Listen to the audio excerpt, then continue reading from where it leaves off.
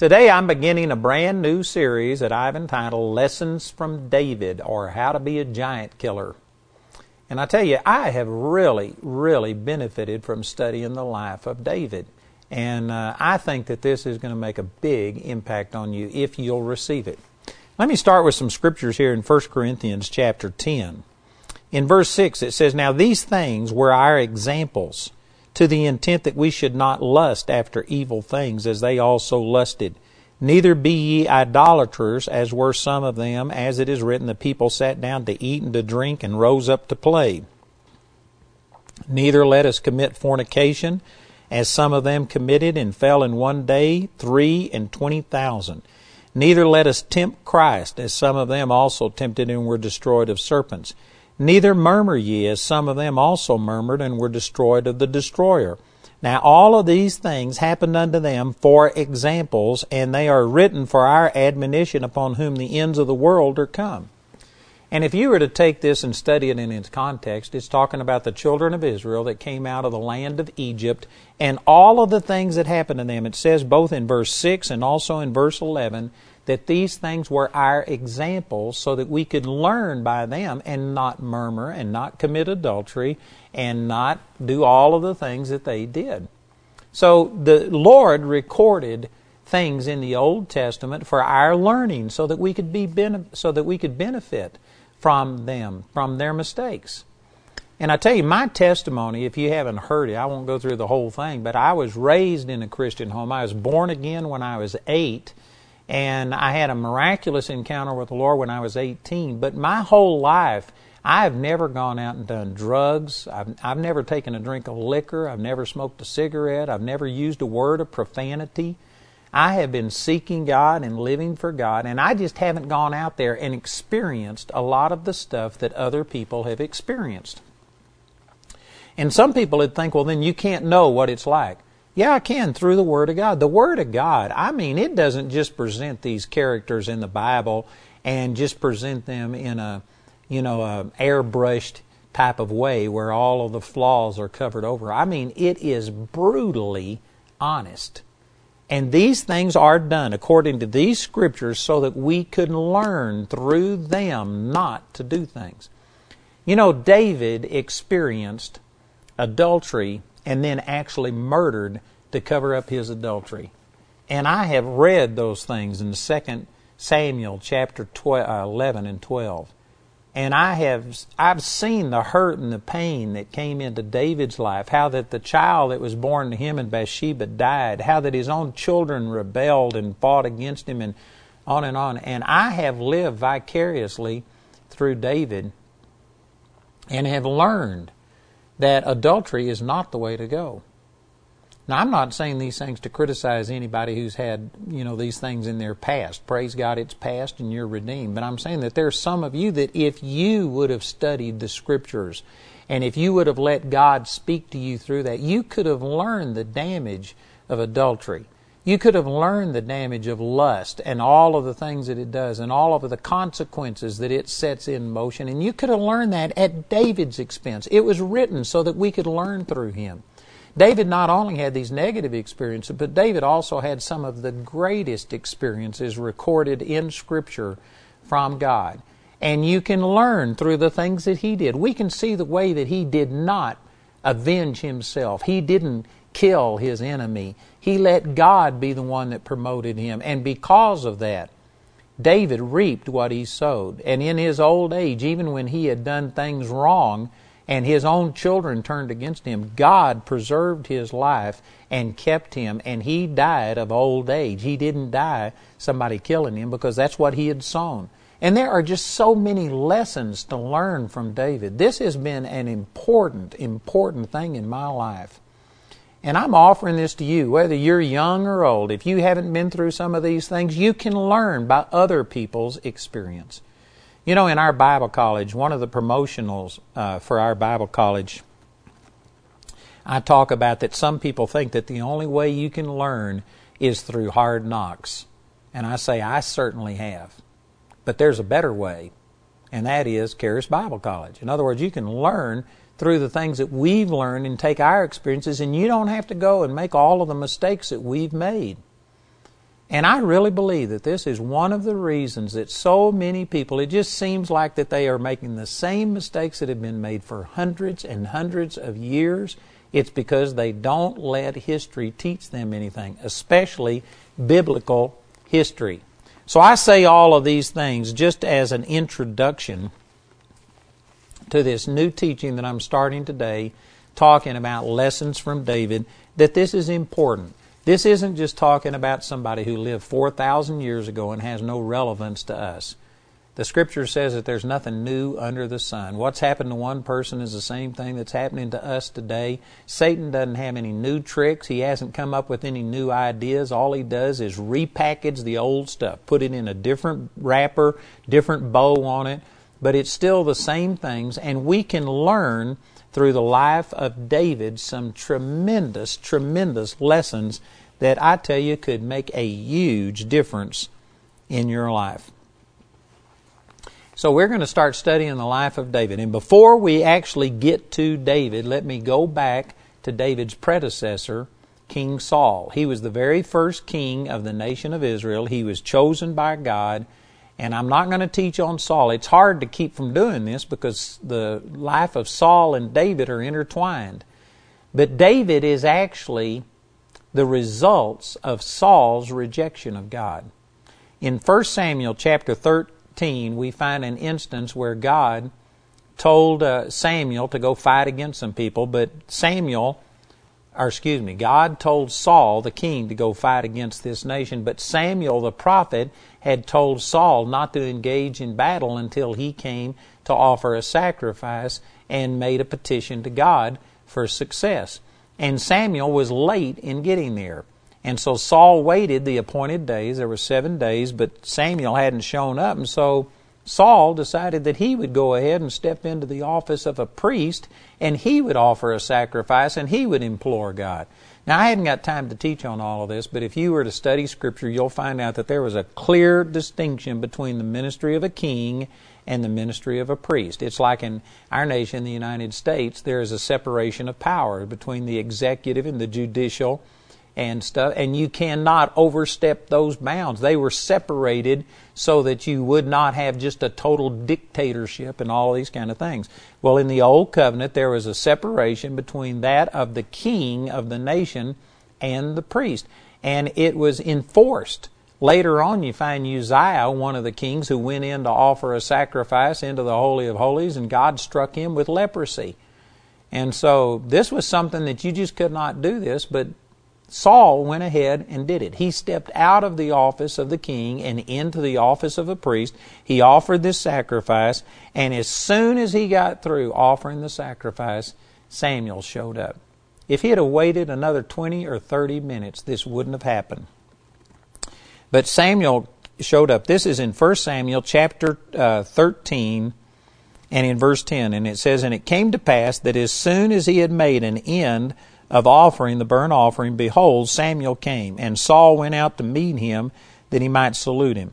And Samuel said, What hast thou done? And Saul said, Because I saw that the people were scattered from me, and that thou camest not within the days appointed, and that the Philistines gathered themselves together at Michmash. Therefore said I, The Philistines will come down now upon me to Gilgal, and I have not made supplication unto the Lord. I forced myself, therefore, and offered a burnt offering." The very phrase that he used right here when he says, "I forced myself," this shows that he knew he wasn't anointed to do this and that this was outside of the norm. But see, he let circumstances dictate to him. Boy, there's a lesson to learn right here. Even before we get to talking about David, you can learn a lesson right here that this man did something that he knew was wrong, but he felt like the crisis situation demanded that he go outside of God's clear instructions and do something to handle the situation. I tell you, anytime you compromise God's instructions, I don't care what your motivation for doing it is, you are doing the wrong thing. Anything you compromise to get or to keep, you're going to lose. This is just so simple. You know, it makes life so easy. Most people don't have definite values, absolutes in their life. Everything is relative. It's all conditional. And so they try and maintain integrity. They won't lie if it's convenient not to lie. But if it becomes inconvenient, if it looks like the truth is going to cost them something, the average person, even the average Christian, will lie. Or sometimes we don't call it lying, we just exaggerate. Or we present only a partial truth. I tell you, this is done in our nation so much that people misuse statistics. And they will show you only one side of something, and they leave you with an impression that is a misrepresentation. You know, the command in Exodus chapter 20 was, thou shalt not bear false witness. It didn't say you shall not lie. It includes lying, but you shall not bear false witness. You could say something that was absolutely true and yet leave a false witness, a false impression with somebody because you didn't present the whole truth. You only presented a portion of it. And see, there's people that all of the time, they don't have these absolutes, and so they just will lie, they will do whatever. But you need to get to a place that you just say, this is absolutely right, this is absolutely wrong, I will not cross this line, and it doesn't matter. If it's going to cost me my job, if it's going to cost me the acceptance of somebody, I just don't care. I'm going to do what's right. If you live that way, it makes life so easy. You just have these set boundaries and you will not get outside of them, and nobody can make you do it. And it takes away so much problems.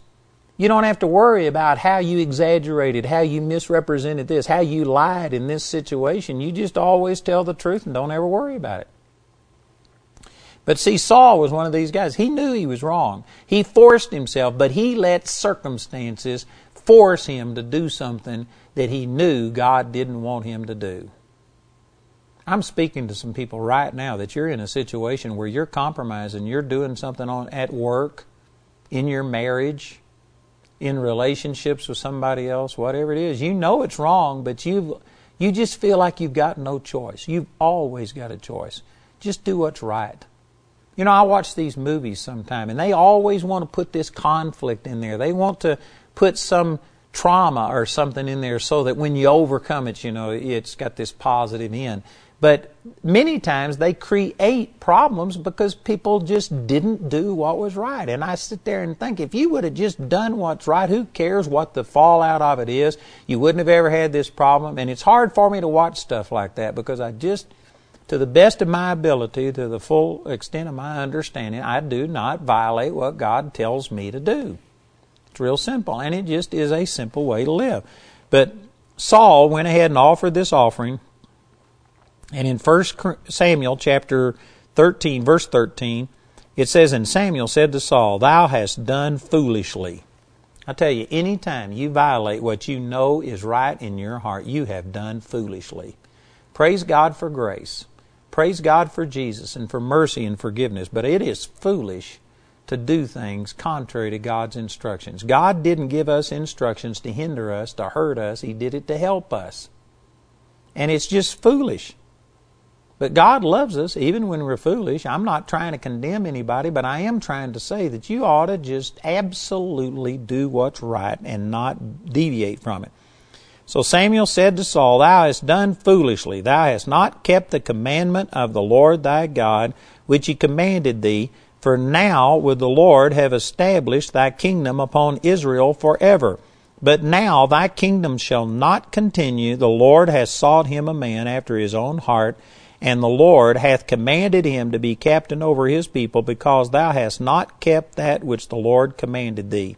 And of course we now know, as we continue to study through these scriptures, that this 14th verse is talking about David. He says he had sought out a man after his own heart, and David was called a man after God's own heart.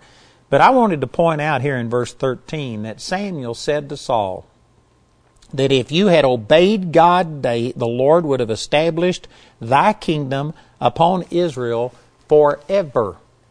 Now this is huge, because what this means is that David would have never been king. David wasn't God's first choice. Saul was God's first choice. Saul was chosen by God in 1 Samuel chapter 10. You can read all about it. And I mean, it was miraculous the way that God separated him and the anointing of God came upon him. And if he would have obeyed God in this instance, there never would have been a David. Saul would have been the one, and we would be singing about the sure mercies of Saul. We would be talking about Jesus being the son of Saul instead of the son of David. Now this is important because most people see that like Saul was maybe just a fill-in or a placeholder until David came along. But this verse reveals that Saul was actually God's first choice. And David, therefore, was his second choice. And so as we start talking about David, here's one of the lessons that I learned from David. That you know what? David wasn't God's first choice for being king over Israel. Saul was. Saul was chosen by God. David was his second choice. And yet, look how awesome David was. As we continue to go through this and talk about how he killed Goliath and how he did all of these things, man, the Bible, nearly all of 1st and 2nd Samuel is written about David. Even parts of 1 Kings, 1 Chronicles, all of that is written about David. Of course, most of the Psalms were written by David. David is quoted and referred to so many times in the New Testament. He is one of the prominent figures in the Bible, and yet he wasn't even God's first choice. Now what this says to me is that, you know, when it comes to me relating to God, I may not be God's first choice. You know, I don't know for sure. I've never had the Lord speak to me anything about whether, you know, I'm a second choice or a fill-in for somebody else. But I remember Catherine Kuhlman. She used to stand, and you know, this was back in the 50s and 60s when there was a lot more criticism against women preachers than there is today, and she constantly was being criticized, not only because she was a woman, but because of her type of ministry and stuff. And she asked the Lord about, you know, why all of this happened and stuff. And the Lord told her, says, Catherine, you aren't the first person that I chose for this. He actually told her that she was the 6th person that God had spoken to and asked to have that type of a ministry where these miracles just happened, where she had the gift of miracles and the gifts of healings. But he says, I spoke to 5 men before you and they would not accept it. You're my 6th choice. And yet look what God did with Catherine Kuhlman. Some of you may not know who she is, but I tell you, I've been to her meetings, I've ushered in them. I saw some of the greatest miracles I've ever seen in my life happen in her meetings. And she wasn't God's first choice. But look what God did with her. David wasn't God's first choice, and yet look how wonderful it is. And so the reason I say this is because some of you may not feel like you're the sharpest knife in the drawer. You may not feel like you are a silver vessel. But if you're a surrendered vessel, it says in 2 Chronicles chapter 16, verse 9, that the eyes of the Lord run to and fro throughout the whole earth, seeking to show Himself strong in behalf of those who are perfect in His sight. God is looking. And wherever you are today, God is taking these words that I'm speaking, and He's looking. Are you willing to let God use you? Are you willing to make yourself available? You don't have to be the silver vessel. You have to be the surrendered vessel. And if you'll do that, you may not be God's first choice. Maybe there was somebody else who was more talented or whatever that God tried to use, but they wouldn't accept it. But you could fill in. You could respond to God right now, and God could make His plan B so glorious that you wonder how in the world plan A could ever have been as good. And you know, there's many applications to this. There's some of you that before you knew the Lord, before you were really committed to the Lord, you might have gotten a divorce, and you may have messed up your life and the life of the other person. You may have done something that, you know, caused your children to go astray, and there could just be all kinds of hurts and pains. You may have done things with drugs and alcohol to damage your body, and you know that your life hasn't gone the direction that God wanted it to go. But if you will surrender to God and yield, God could take you where you are and make His plan B for your life be so glorious that you would wonder how it could have ever been any better. I often liken this to like one of our GPS devices that we have. You know how if you make a wrong turn, the thing will say recalculating.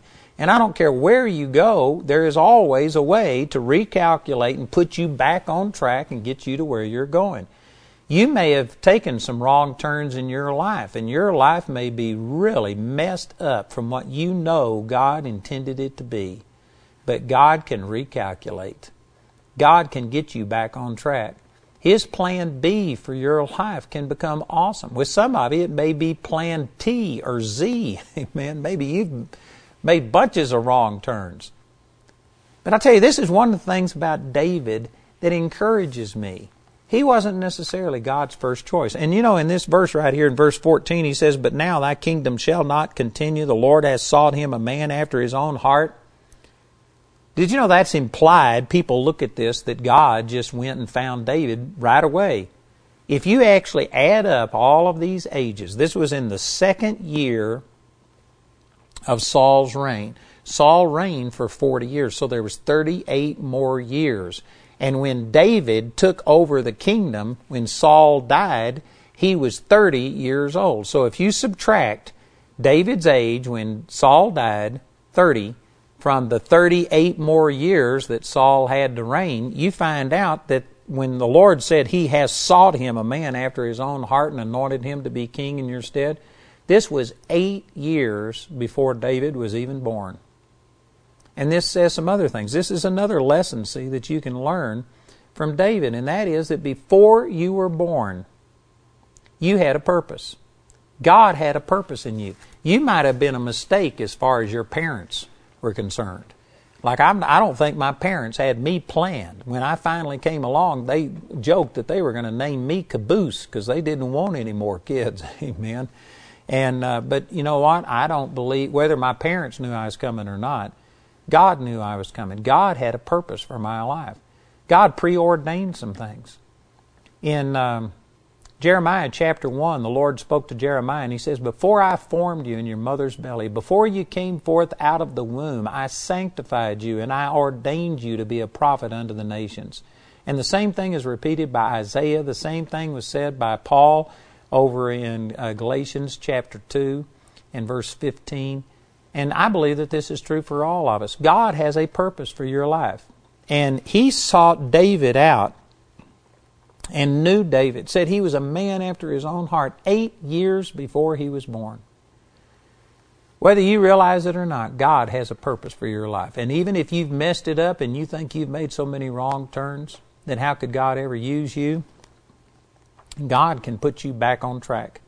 In the 14th chapter of 1 Samuel, you see Jonathan who went out. Jonathan was the son of Saul, and he went out and won a huge battle against the Philistines. I mean, against overwhelming odds. The Israelites were just hiding from the Philistines. They had come down for battle, and the Israelites had no chance of winning. So they were all hiding in caves and behind rocks and stuff. And Jonathan just told his armor bearer, he says, "Let's go up and expose ourselves to the Philistines and see what God will do." And he says the very worst that could happen is we die, but God could deliver Israel out of the hands of the Philistines by us. And so He did, and they went up and they started fighting, and they killed around 20 or 30 men, but the Lord just caused a fear to enter into the entire host of the Philistines, and after this just small victory of 20 or 30 men, they started running, and the Israelites came out of their caves and out from behind rocks, and they pursued, and they won a huge victory, all because of Jonathan and how he stood. And so Jonathan was the son of Saul. Jonathan would have made an excellent king.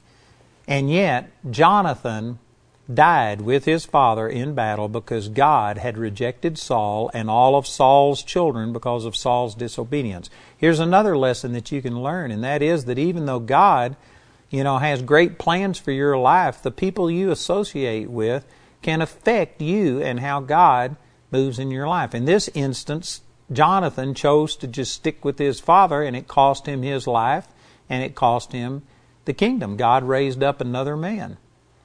But I tell you, this same thing plays out in our life today. One of the most important things in your life are the people that you associate with. And many people don't recognize that, and it keeps them from experiencing God's best in their life because they're associating with the wrong people. So anyway, the 15th chapter is where Saul really, he had already been rejected by God. God said, I've sought a man after my own heart, talking about David. But in the 15th chapter, Saul just totally rebelled against God because of a fear of the people, disobeyed God, and I mean Samuel got angry and rent the kingdom out of his hands. And it says in the last verse, or right down here in the very end of this 15th chapter, it says, And Samuel came no more to see Saul until the day of his death. Nevertheless, Samuel mourned for Saul, and the Lord repented that he had made Saul king over Israel. And so this is the state. Samuel is the one who chose Saul to be king under the direction of the Lord, but he loved Saul. And Saul started out good. And because of it, Samuel the prophet really loved King Saul. But Saul, over a period of years, just became vile against God. He was totally fearful of men, and he would compromise and do whatever it took to keep men's approval of him high.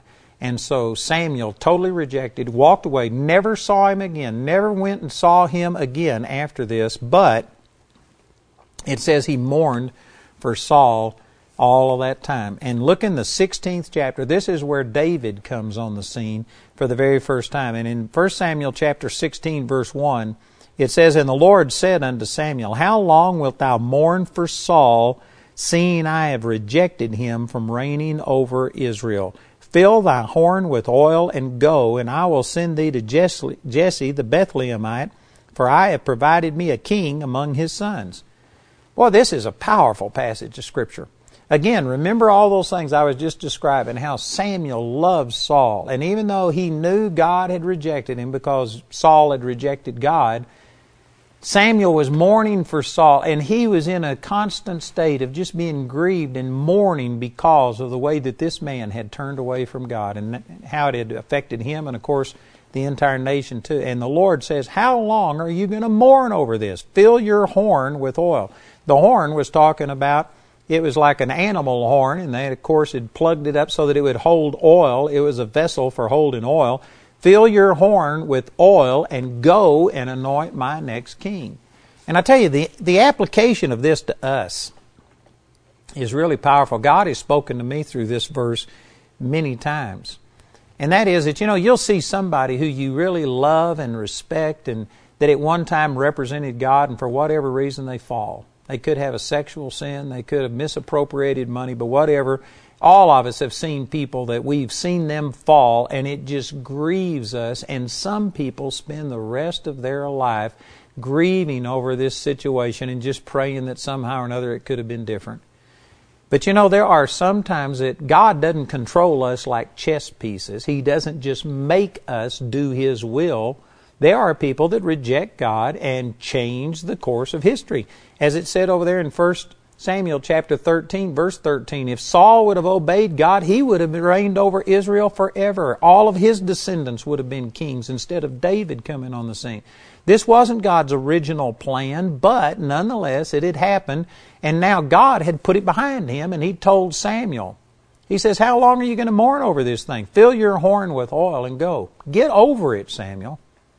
And I tell you, there are times that I've had to do this exact same thing myself when I've grieved because one of the guys who was a mentor for me fell into sexual sins. At one time cussed me out, told me he wanted nothing to do with me. I could have just, grieved and have stayed there and have let my spiritual life stagnate because of the hurt and the pain, or I can get over it and go ahead and follow God and let God use me. I remember my brother, when his wife died, they were super close. I really love my sister-in-law, Virginia. She's just a great lady. And Ray mourned for, I don't even know, a number of months, 3, 4, 5 months. And he was just nearly incapacitated by it. And then all of a sudden, it's just like somebody flipped a switch. And he began to get over it. And I forget the exact length of time, but I think it was a little over a year, maybe 2 years or something like that after Virginia died. My brother remarried. And this lady that he married is a great lady. And man, I love her too. She's awesome. But anyway, I asked him one time, I said, what happened to you? How did you get over this? I mean, you were really struggling there for a while. And my brother's kind of a redneck. I don't know, he's not a redneck, but he tends that way, I guess. He's just really simple in the way that he puts things and blunt. But this was profound. He told me, he says, I realized I was either going to have to dig a grave and crawl in next to Virginia, or I was going to have to let her go and get on with my life. And he just decided that, God had left him here. He needed to live, and he was going to go on. And I mean, boom, just like that, he was over it. That's not to say that he's never had to deal with grief or anything like that since then, but I'm saying there was a difference. And this is basically what God is telling Samuel right here. How long are you going to mourn over this? Get over it. Fill your horn with oil. Let the Holy Spirit come upon you and go ahead and live. Either dig a hole and crawl in next to that person and just die, or get on with your life. And the same thing could happen over a multitude of things. You could have lost a job. Maybe you were fired unjustly. Maybe you had somebody divorce you and your marriage failed and this wasn't God's will. Yes, those kind of things happen, but what are you going to do? Are you going to let this affect you the rest of your life? Are you going to limp through life with this? Or are you just going to get over it? Fill your horn with oil. Fill yourself with the power of the Holy Ghost and go on. And I'm telling you that God can take whatever the devil has thrown at you and God can work it together for good. He can overcome. He can use this tragedy in your past as a testimony and something that you actually rub the devil's nose in. And you can go on and succeed. But you're going to have to just exactly what the Lord was telling Samuel. Samuel, you're going to have to get up. You're going to have to quit mourning. You're going to have to get over it. Fill your horn with oil, and I still got things for you to do. Get out there and do what I have told you to do. I tell you, God is speaking to a lot of people right now. There's some of you that you've had tragedy happen, and I'm not saying that what's happened to you wasn't tragic. I'm not trying to minimize your problem, but I am saying that God's supply is greater than your need. And if you would turn to the Lord and let Him fill you with the power of the Holy Spirit, you could overcome whatever it is that's happened to you. There is nothing that has happened to you that God can't overcome. And you're going to have to get up and go and do what God called you to do. Man, that's powerful. God has spoken this to me, and I believe that God is speaking this to many of you right now, and you just need to respond positively. See, this is a lesson that you need to learn from David, from the story of David. Samuel, if he hadn't have gotten over Saul, if he hadn't have just, pulled it together and have gone and done what God told him to do, David never would have been anointed to be king. God's will wouldn't have come to pass, or God would have had to have done it some other way. As far as what we can see in Scripture, Samuel had to get over Saul and go do what God told him to do. So do you. You can get over it. The past is past. Forget the things that are beyond past and look forward to what God has called you to do and get up and go for it. Other people may not forgive you. You may even have trouble forgiving yourself, but I can guarantee you God has forgiven you and you can go on. You can overcome. You can still see God's will come to pass in your life. Man, that's powerful.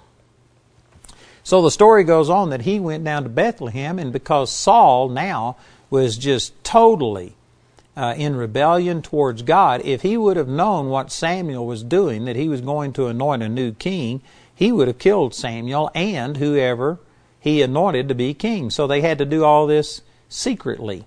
So he came to the city of Bethlehem. He called Jesse and all of his family to a feast, and then he got Jesse aside and had his children come before him, and Samuel was looking at his children to see which one was going to be king. The very first one that came was the oldest son, Eliab. And Eliab was a strong, powerful-looking man. And you've got to remember that Saul, the previous king that God had anointed, Saul was taller than any other person in the nation. It said the next tallest person in the nation only came up to his shoulder. So Saul was this huge specimen of a man. And Samuel just supposed that God was going to pick somebody similar to this. And so it says right here in 1 Samuel chapter 16, in verse 6, it says, "It came to pass when they were come that he looked on Eliab and said, Surely the Lord's anointed is before him." Again, this was the oldest, biggest, strongest of all of Jesse's sons. In verse 7 it says, "But the Lord said unto Samuel, Look not on his countenance or on the height of his stature, because I have refused him. For the Lord seeth not as man seeth. For man looks on the outward appearance, but the Lord looketh on the heart." Man, that is a scripture that I have used hundreds, possibly thousands and thousands of times. So many times do people just look on things external. They look on the person, whether they're a beautiful person, whether they're a big person, strong person, or whatever. But God looks on a person's heart. And see, this is encouraging to me, because I'm not the best and the brightest and the best looking and all of these kind of things. Some of you feel so bad and you spend so much money trying to paint yourself up and do all of these things and stuff, and you put so much emphasis on all of this outer appearance and stuff. And I'm not saying that you should let yourself go, but I'm saying you ought to recognize that it's the hidden man of the heart. This is what the Lord told women over in 1 Peter chapter 3. He says, don't let your adorning be that of the outward person, the plaiting of your hair, the wearing of gold, and putting on of apparel.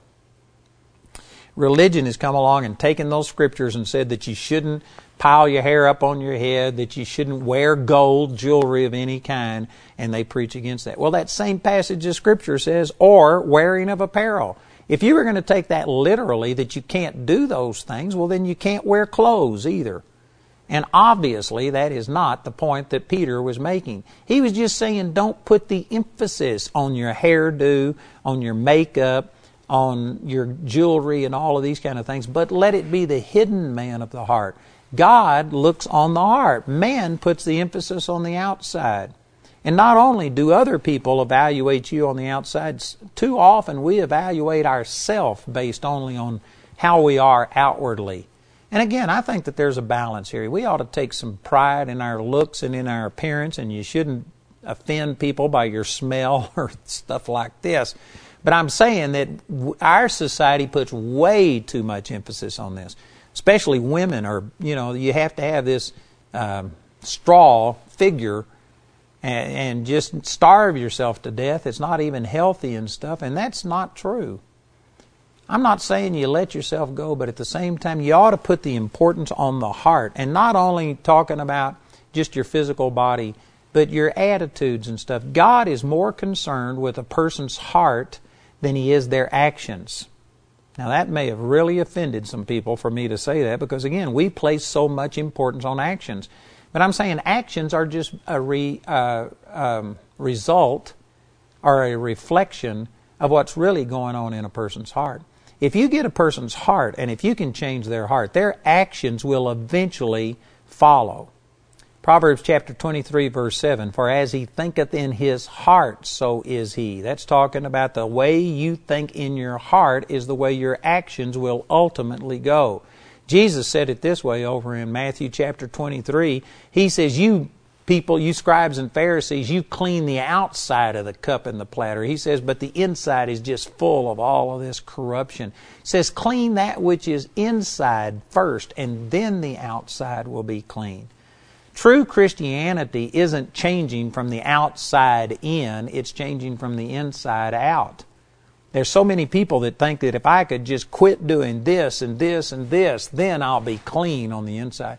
God does just the opposite. He comes and changes your heart, makes you a brand new person, changes you on the inside, and then your outward person and your actions change as a result. Man, there's a lot of things that you could make application right here. But Samuel was looking on the height of Eliab, his strength, and thinking, surely this is it. And God says, that's not the way I see things.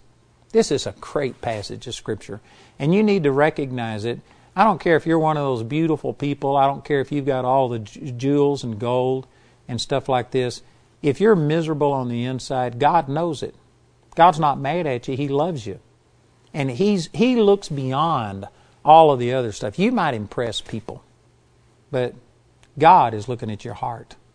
I remember when Paul went to the Jerusalem church, and there was James and Cephas, Peter and John. I mean, the pillars of the church. And Paul said, whatever they were, it makes no difference to me. God accepts no man's person.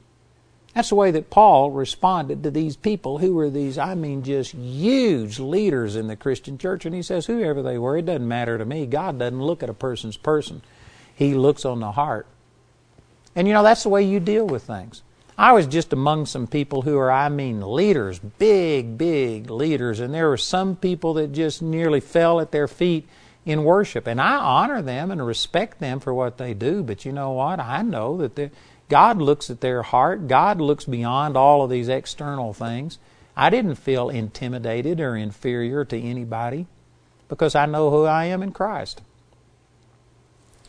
And this works positively and negatively. Some people really promote themselves as being more than what they are, but God sees you in your heart. There's other people that you may not ever be recognized by the world and given the honor that you think you're due, but God sees your heart, and God will honor you based on your heart. Man, that's powerful. This is comforting and convicting all at the same time, but this is a pivotal passage of Scripture that you just need to underline in your Bible, that man looks on the outward appearance, but the Lord looketh on the heart. That is powerful. And so the story goes on that after the Lord spoke this to Samuel, Samuel looked past Eliab, and he took the next son of Jesse. And the Lord says, that's not the one either. And he went through 6 of Jesse's sons. And according to Jesse, he thought that was all of the sons. But the Lord had clearly spoken to him that none of these were the new king. Now this says a lot, and I could make a bigger deal out of this than what I'm going to take time to do. But Samuel was so sensitive in hearing the voice of God that when it looked like there was only 6 choices, he said, it's not any of these. This set him up for saying, well, I must have missed God because it's not any of these children here. And most people would have just chose the last one because it obviously wasn't the first 5. But Samuel was hearing from God well enough that he says, it's not any of these. God hadn't chosen any of these. And he said to Jesse, are these all of your children? And Jesse said, well, the youngest one, David, was out keeping the sheep. But he didn't even bring him in when it was very clearly told him that among one of his sons, God would choose the next king. And Jesse, the father, didn't even think enough of David to put his name in the hat. That's amazing to me. He wasn't honored by his father. He wasn't honored by his brothers. You can see that in the 17th chapter. David was kind of the runt of the litter. When he finally comes, it says he was ruddy and with all of a beautiful countenance. In other words, he was a mama's boy. He was a pretty guy. He didn't look tough and rough. How could he be a king? People who looked on the outside rejected him and didn't even think he had a chance. They didn't even bring him in. Think how David must have felt knowing that Samuel was coming, the man of God. Even if he didn't know that he was going to anoint the king, what an honor it would have been to have meant the prophet of God coming to your family's house, and yet David wasn't even allowed to be there. They put him out keeping the sheep because they thought surely he had no part in this. Think how David must have felt. But he was out there just worshiping the Lord. And see, since God looks on the heart, he sought him a man after his own heart. He saw that David's heart was right. I tell you, it's awesome the way that God will honor us when other people have rejected us. But it's because he looks at our heart. This is a truth that we need to learn, that God is not impressed with your flesh, the way you look, the way you dress, your accomplishment, the trophies on your mantle. That's not what God looks at. He looks at your heart. And some people, that strikes terror into your heart, but there's a positive to this too, and that's when you get born again, God gives you a new heart. And I don't care how much you've messed up on the outside. I don't care if your mantle is empty, if there's not a single award up there, if it seems like you've never done anything in your life special. God looks at your heart. And your heart was changed when you were born again. And if you will open up and yield yourself to that, God will promote you. I'm an example of this. I was never the best at anything. I was always mediocre in anything, everything I always did. But God looked at my heart, and God has blessed me, and God has promoted me and done awesome things in my life. I'm telling you, this is a powerful, powerful truth. So anyway, Jesse didn't even think that David stood a chance of being the next king, so he didn't even bring him in. Samuel went through all of his brothers, and he said, it's none of these. He says, is this all of your children? And look at what Jesse said. In verse 11, it says, Samuel said unto Jesse, are here all thy children? And he said, there remaineth yet the youngest. And behold, he keepeth the sheep. And Samuel said unto Jesse, send and fetch him, for we will not sit down till he come hither. He made everybody remain standing until David came. It could have taken 20, 30, 40 minutes or whatever. And he made everybody stand in honor of the youngest son, who the father didn't even think worthy enough to even bring him in. He didn't even put his name in the hat. You know, I was mentioning my brother. I gave a story about him. My brother, he's a funny guy. And anyway, one time he was behind in his bills. He was trying to make this auto repair shop work, and because of it, he just wasn't able to draw salary sometime, and he was behind. And he had collectors calling him, and they were hounding him. And this one guy was just being mean to him and saying, we're going to turn you over to a collection agency and all of this stuff. And my brother basically said, you can't get blood out of a turnip. I just don't have it. I'll pay you if I possibly can. And this guy just kept pressuring him. And finally, Ray told him, he says, look, here's the way I pay my bills. I put everybody's name in a hat, and then I pull them out and pay bills until I run out of money. He says, if you keep bothering me, I'm taking your name out of the hat. I thought that was just awesome. And you know what? This guy shut up and left him alone. Of course, my brother was able to pay all of his debts. But in a sense, this is what Jesse did. Jesse didn't even put David's name in the hat. He didn't even think him worthy. And so Samuel made everybody stand until David came in. And in verse 12 it says, and he sent and brought him in. Now he was ruddy. That word ruddy means red. They don't know if that's referring to like his hair or his complexion. There's some difference of opinion about that. And the next phrase says, and withal of a beautiful countenance and goodly to look to. In other words, they were looking for a king, a tough guy, maybe with a scar or two, a man that had been through a battle. Here was this little guy, the runt of the litter, who just had a beautiful complexion and was beautiful to look to. And nobody would have thought him to be a king material. And the Lord said, arise, anoint him, for this is he. Then Samuel took the horn of oil and anointed him in the midst of his brethren, and the Spirit of the Lord came upon David from that day forward. So Samuel rose up and went to Ramah. Boy, there is so much in these verses. I've meditated on this so long. I could preach on every phrase here for a long, long period of time. But the Spirit of the Lord came upon David from that day forward.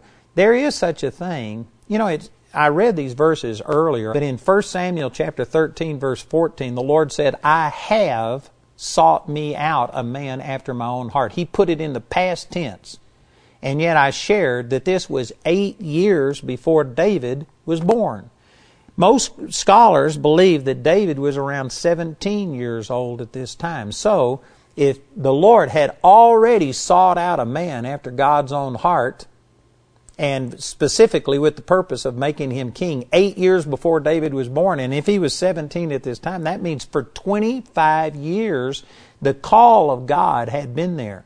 God created David with a very specific purpose, and so God had already called him.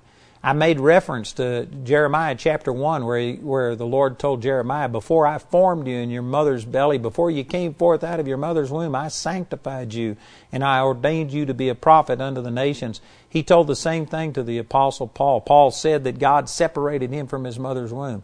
So the call is there even before birth. God knows what He created you to do and what His plans for you are. So this call that was on David's life had been there for probably 25 years at this time. And yet, it wasn't until he was anointed that the Spirit of the Lord came upon him from that day forward. And here is another great truth that you learn through David, and you can see it in other places in Scripture, that there is a difference between being called and being separated to the ministry. to where the power of God literally begins to start flowing through you. You can see this real clearly over in Acts chapter 13. Let me just turn over and read this to you. This is where Paul and Barnabas were separated unto the ministry.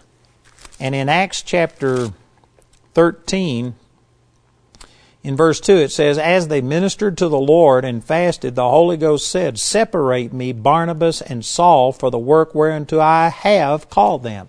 You can see right here that he had already called them, but now they were being separated.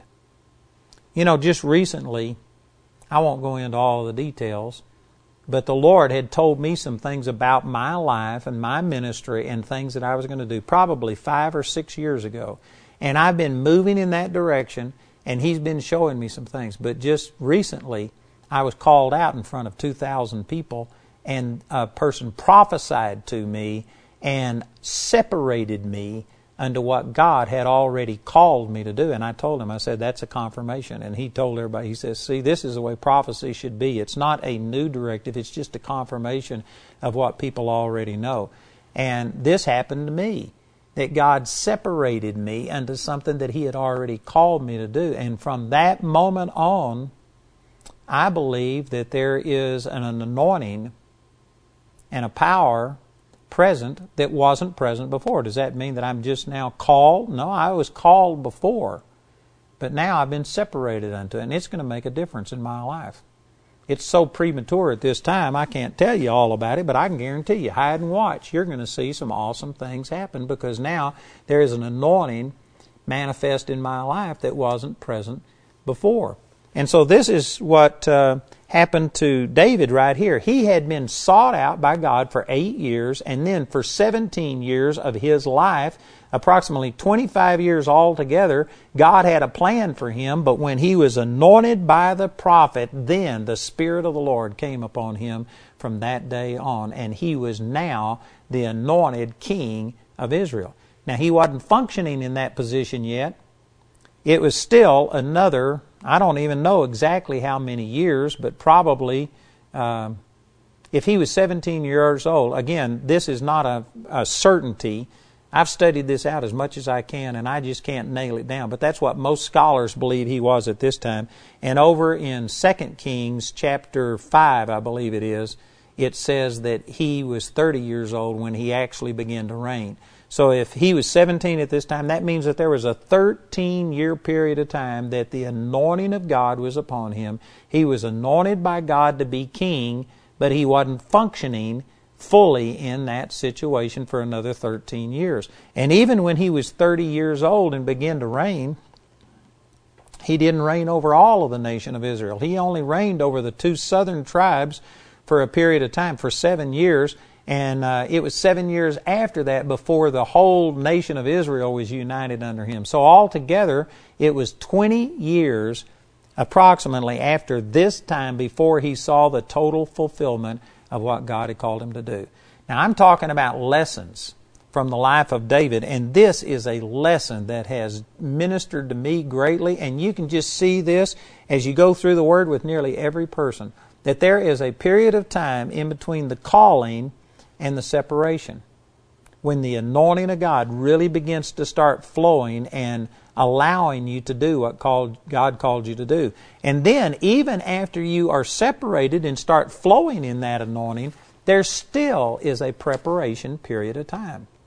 You know, in my own personal life, I had this experience with the Lord when I was 18 years old, and I mean, God rang my bell, and that's where I understood the call to ministry. And immediately I started trying to do it, but you know what? I was frustrated for a long period of time.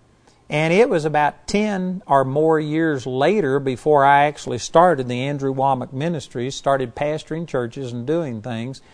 But after 32 years of ministry, this was around 1999, the Lord spoke to me and said that you are just now beginning to do what I called you to do.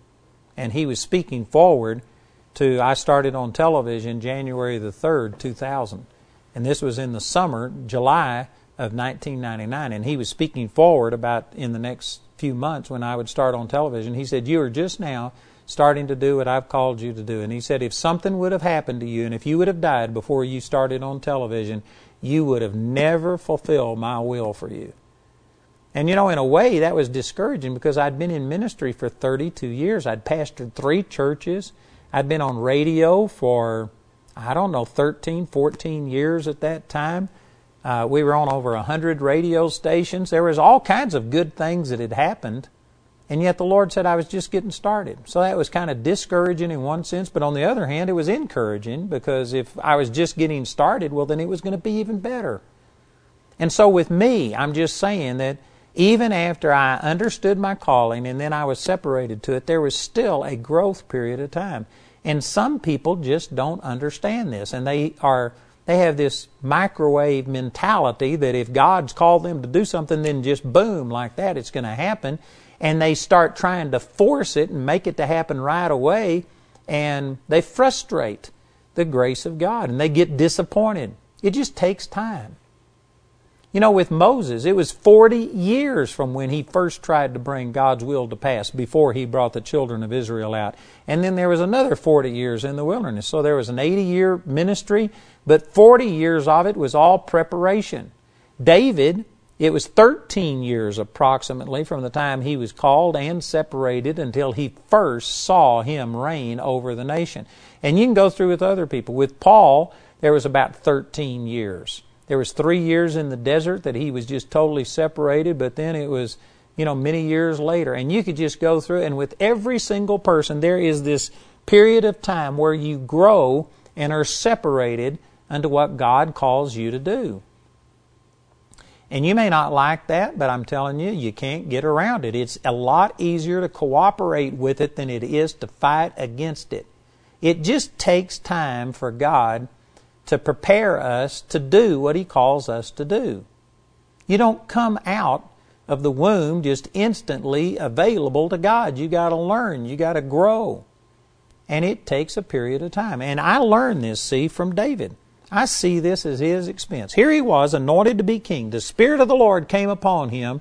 And the last part of this verse says, so Samuel rose up and went to Ramah. In other words, he went home. And what did David do?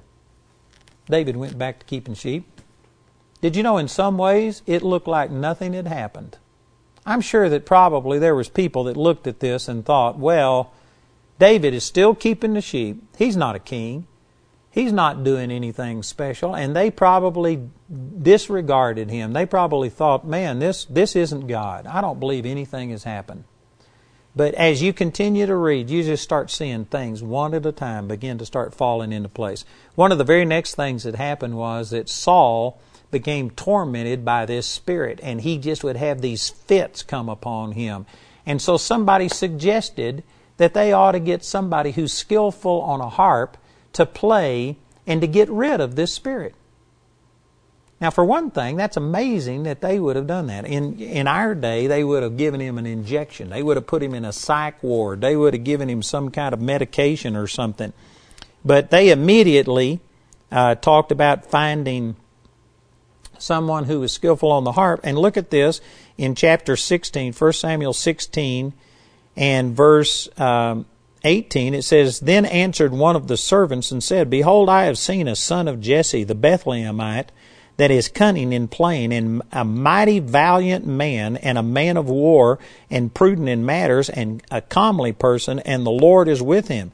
Wherefore Saul sent messengers unto Jesse, and said, Send me David thy son, which is with the sheep. And Jesse took an ass laden with bread, and a bottle of wine, and a kid, and sent them by David his son unto Saul.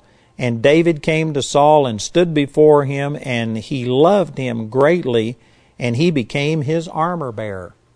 Now again, some people just miss the significance of this. But here is a little lad who was so insignificant that his father didn't even put his name in the hat, didn't even think he was worthy of consideration, left him out with the sheep. He was keeping sheep out in a pasture someplace. And yet when the king of the entire nation, there was hundreds of thousands, probably millions of people in this nation. And out of all of the millions of people, when they wanted somebody who was skillful on the harp to come and play for the king, They picked out this one insignificant kid that was taking care of the sheep. Some people might miss that, but I can guarantee you that was a result of the Spirit of the Lord coming upon David, and he began to start promoting him. Out of the millions of people, David was chosen to come before the king and to play. And this was more than just playing on his harp. You know, even though Saul by this time was a king that was totally out of the will of God and not flowing with the things of God, he was still king. And there was a lot that David can learn. I tell you, this is something that people don't recognize. They just think that if God is with them and God's anointing's on them, well, then they don't have to learn anything. And they go out and they try and do things with their own wisdom. You can learn. If you feel called to pastor a church, you know what? You ought to go sit under a pastor. If you feel called to do missions work, you ought to go to a missions field and you ought to be under somebody. And somebody says, well, everybody I know is not a really good example. Well, Saul was a terrible example. But you know what? You can learn by other people. If nothing else, you can learn what not to do. You could learn, I'm never going to do it this way. This was strategic that God took David and put him under this king. And he didn't promote himself. He didn't volunteer. He didn't see some kind of a job application and go put his name in and apply for this. He was out there with the sheep looking like nothing had changed, like he was out there. Who was going to pay attention to him?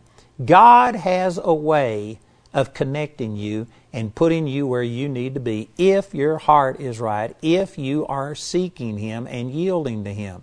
The anointing of God was on David, and that anointing began to start moving David in the right direction and put him right under the very man that he would eventually replace. And he learned a lot by what not to do. He learned that I'm never going to be the way that Saul was. But this is significant. See, the Spirit of God began to start moving in David's life. You know, I can look back. Hindsight's always 20/20. And I can look back and I can see that God has done so many awesome things in my life that at the time it didn't look like it was awesome. I remember when I got drafted and sent to Vietnam. That didn't look like a very good thing.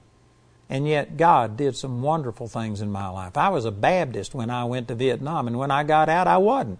I didn't mean to change. I didn't try and change. I just got to study in the Word anywhere from 10 to 15 hours a day. And when I came out, the Baptists didn't want me anymore. They asked me to leave. I found out that the Word of God had changed me. I'm not against the Baptist. I praise God for the background I've got. But I'm saying that, you know, at the time, Vietnam looked like a bad deal, but it was really significant that God just unplugged me from all religious influence. And I was in an isolated situation where it was just Him and me, the Holy Spirit and the Word of God, and I was studying, and it changed my life. And God began to start supernaturally moving in my life. And I can talk about the 3 little churches that I pastored and things that I've been through, and I can see how that God was using all of these things to prepare me for what I'm doing right now. I'm telling you, there is an anointing of God that comes upon you when you are separated, not just when you're called, but when you're separated unto what God calls you to do, and God will begin to start moving you, but it's usually not going to be from right then into the full fulfillment. There's always steps and stages along the way, and you just need to realize this. This is one of the reasons that we started our Charis Bible College, because preparation time is never wasted time. There may be some of you that think, well, I hadn't got time to go to 2 or 3 years of Bible school. Well, go out and do it in your own strength and see how that works for you. I tell you what, preparation time is never wasted time. And you're either going to learn through your own hard knocks, or you can learn at somebody else's expense. You can turn to the Word of God and learn from David instead of having to make all of these mistakes on your own. But you cannot get around that you need to learn. There is a preparation period of time. These are some of the lessons that, I learned from David, and I tell you, they have really made an impact in my life.